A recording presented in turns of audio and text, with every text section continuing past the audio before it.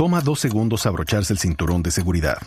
Juan no se tomó el tiempo para hacerlo y por eso todavía se está recuperando de un choque automovilístico de hace años.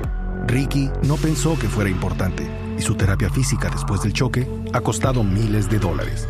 Y Patricio no quería llegar tarde y ahora pasará semanas en el hospital. Abróchate el cinturón de seguridad.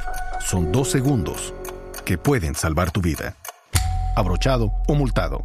Un mensaje de Netza.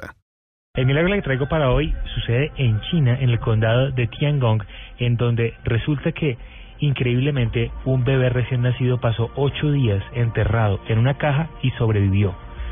Resulta que el recién nacido fue enterrado en una caja de cartón y lo encontraron 8 días después. Esto sucede en una zona bastante montañosa, cuando una mujer que iba caminando recogiendo hierbas muy cerca de un cementerio le pareció escuchar el llanto de un bebé, llama a la policía, hacen una pequeña excavación en el cementerio y se dan cuenta que el bebé estaba en la caja y estaba vivo y estaba absolutamente sano el niño. Empezaron a ver qué era lo que sucedía y el niño tenía simplemente lo que conocemos como labio leporino. Por esta malformación congénita, la familia había decidido abandonarlo. ¡Qué miserables!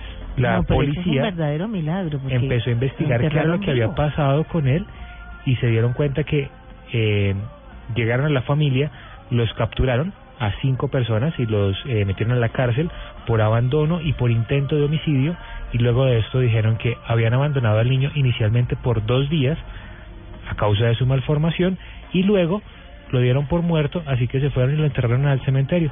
Duró 8 días en una caja de cartón y está vivo y sano y salvo. Ese niño tiene que estar para algo especial en este mundo.